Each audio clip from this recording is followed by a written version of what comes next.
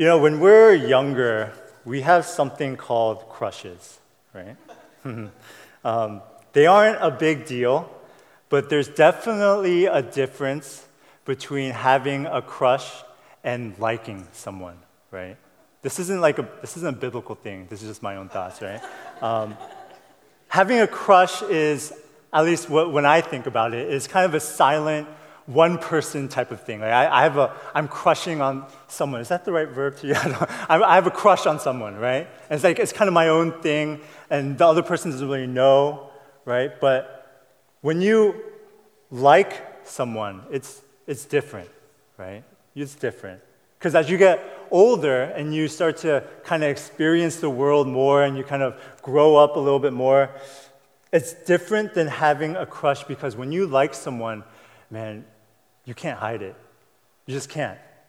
It's something that kind of boils up inside of you. It comes up to the front of your throat, and you just have to let it out, right? You're talking to the person, right? How are you? Oh, I'm good. I like you, right? It just comes out. Maybe that's just me. But you like someone, right? You just have to express it, and you tell the other person. And there's this huge difference between just having a crush and liking someone. But as large as the difference is between having a crush and liking someone, it can't even begin to compare to the difference between liking someone and loving someone. You see, love is entirely different. It becomes the foundation of who you are. Because for a lot of us, we can be thought of as a person of love. And for us, we worship a God whose main characteristic is love. He's not a God of like. He's not a God of crushes. He's a God of love. You see, love isn't just an emotion. Love becomes your motivation. Your habits, your behavior, your actions all change because you love someone.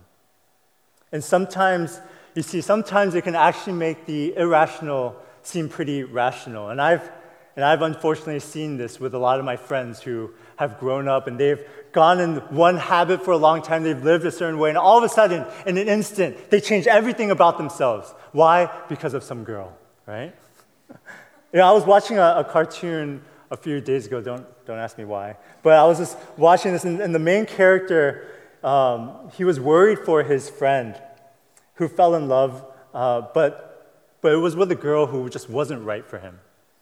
And so he's talking about it, and he says, when you're in love, it's like wearing rose-colored glasses. But when you have rose-colored glasses on, all the red flags just look like flags, right? I love that. But even with love, right? Even with love, and even when you're married, it can be difficult. And one thing that I've been able to personally see is that there are a lot of happy marriages, but there's no such thing as an easy marriage. And even in the happiest of marriages filled with love, things can begin to grow stale and fall apart. And it's why marriage counselors, they say to think back of the times when you first fell in love. And for me, I've had the privilege of being able to talk with a lot of older couples. And for them, a lot of them, the reason why they've told me that they're still so happy is because when they see their spouse, they don't see the wrinkles, they don't see the gray hairs or anything. They see them not as a 60 or 70-year-old person. They see them as that 20-something-year-old that they got married to. You see, James has been writing this letter to this church. And he's been telling them how to put their faith in action. He says, if you are a Christian, then this is how you should behave. And if you are a Christian, then this is how you should act. And if you are a Christian, then these are the words that you should be saying, and these are the words that you shouldn't be saying. And for 3 chapters, he is guiding us in how we should be. But in this one passage that we read, James, he uses one word, and this one word was meant for one specific thing. It was meant to reorient our hearts. Because for a lot of us, and I can attest to this too, that we serve and we give and we are trying to be like Christ more and more. And we hear these sermons every single week, and every single week we come here and we try to do more and we try to do more. And the end result is that we get bitter. And the end result is that we get angry. And the end result is that we give our hearts, our blood, our sweat, our tears, and what we get back is nothing. And this was the same situation in the early church. James, he knows this. And he knows that for the past 3 chapters, he's been telling these people to go, to do, to go. But there's the danger that they would forget why they were doing this. And so he uses one word to reorient them. And now, it's not a nice word, but it's a simple biblical truth.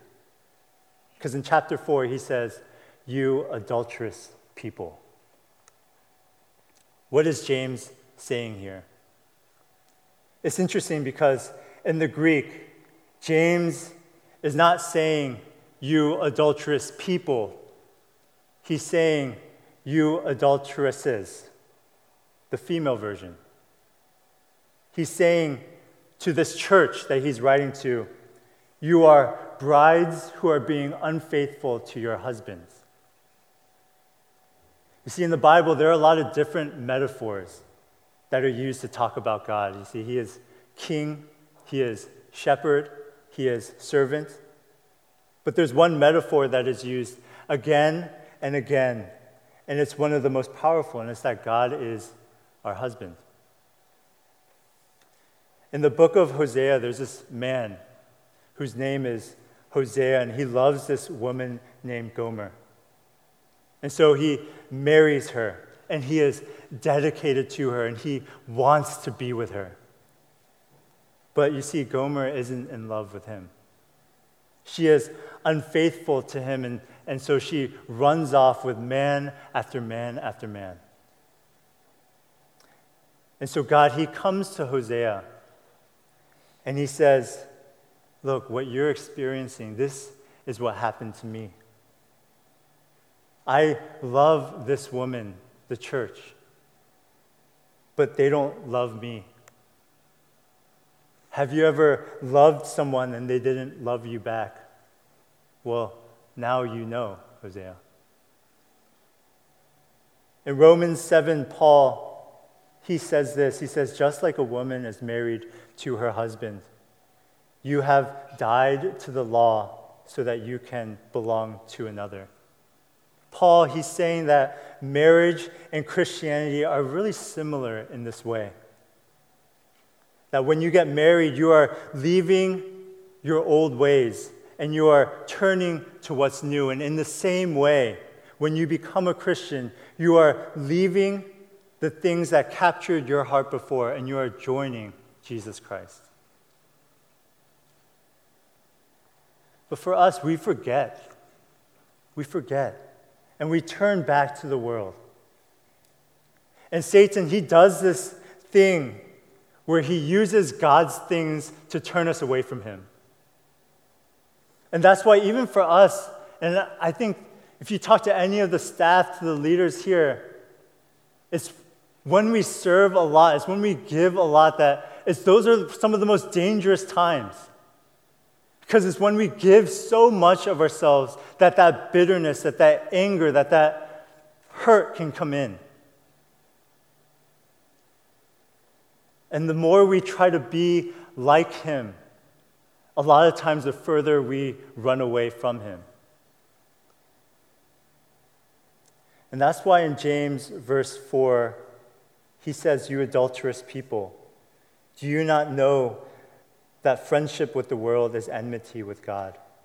Therefore, whoever wishes to be a friend of the world makes himself an enemy of God."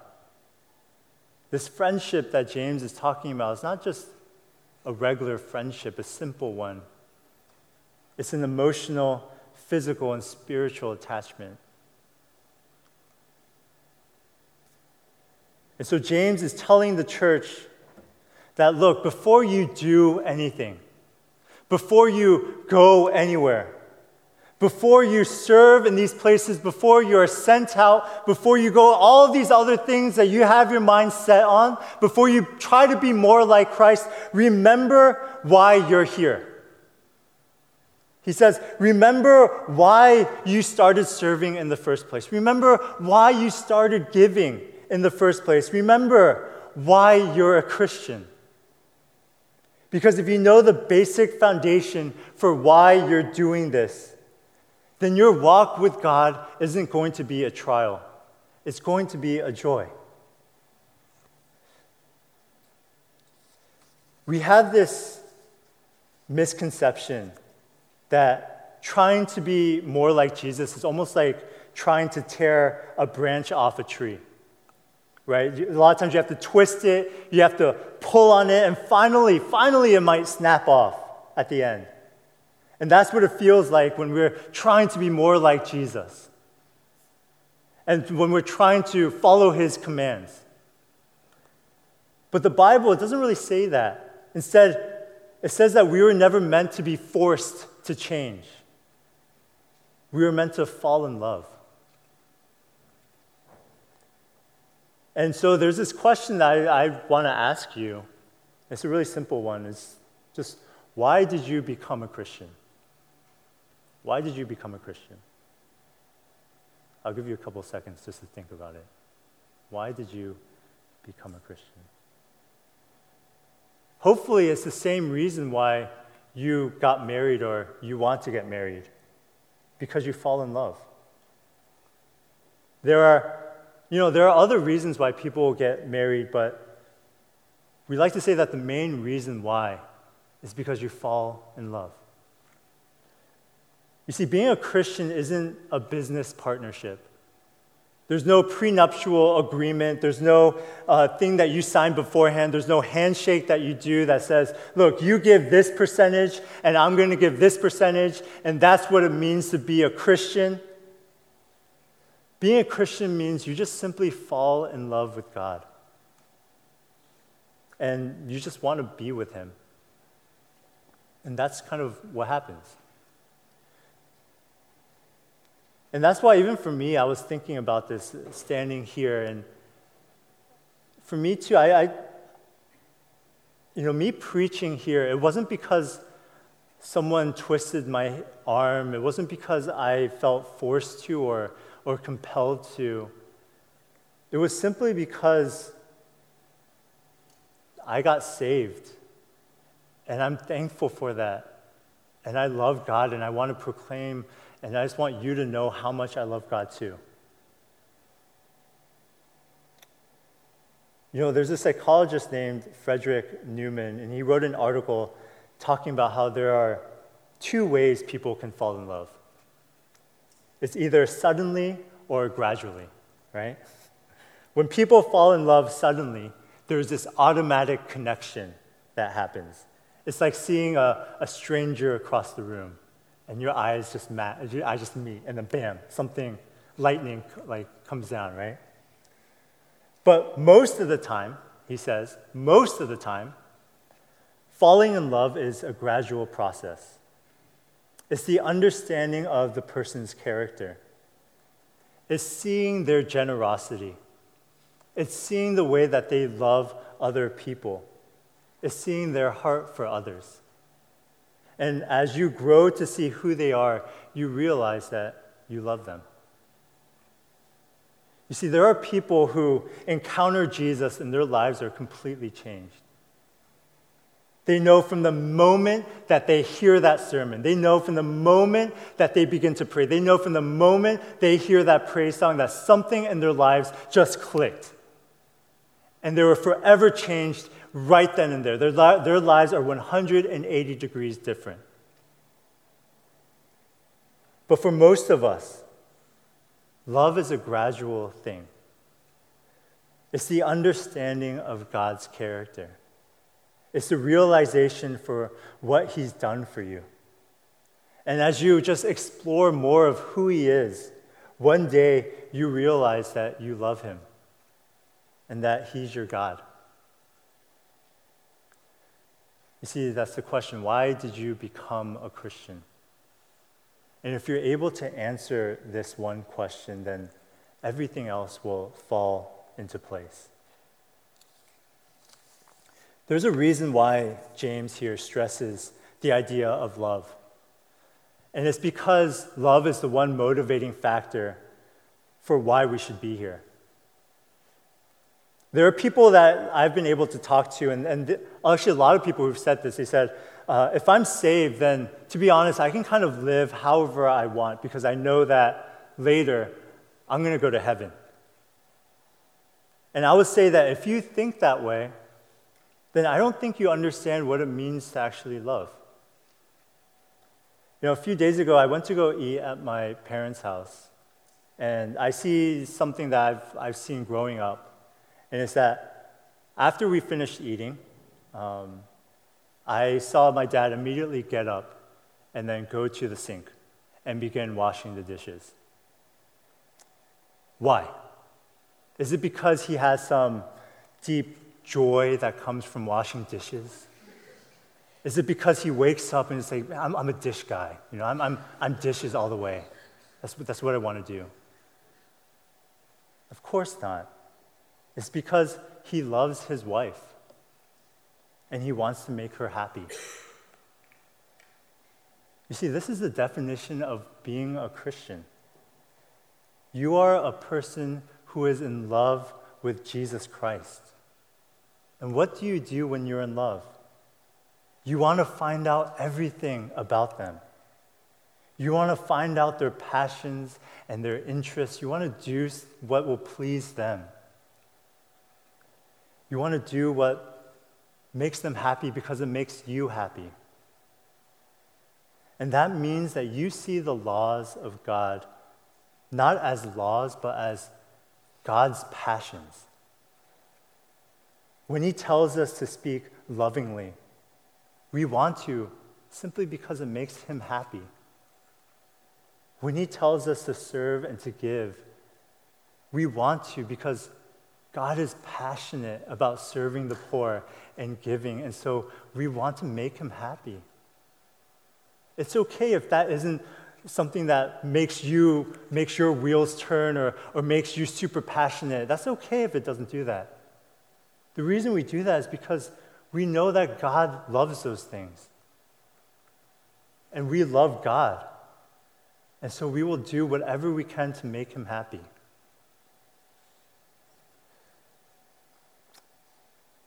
But you see, it's this two-way street because we work from a motivation of love, but we are also voluntarily giving our freedom away.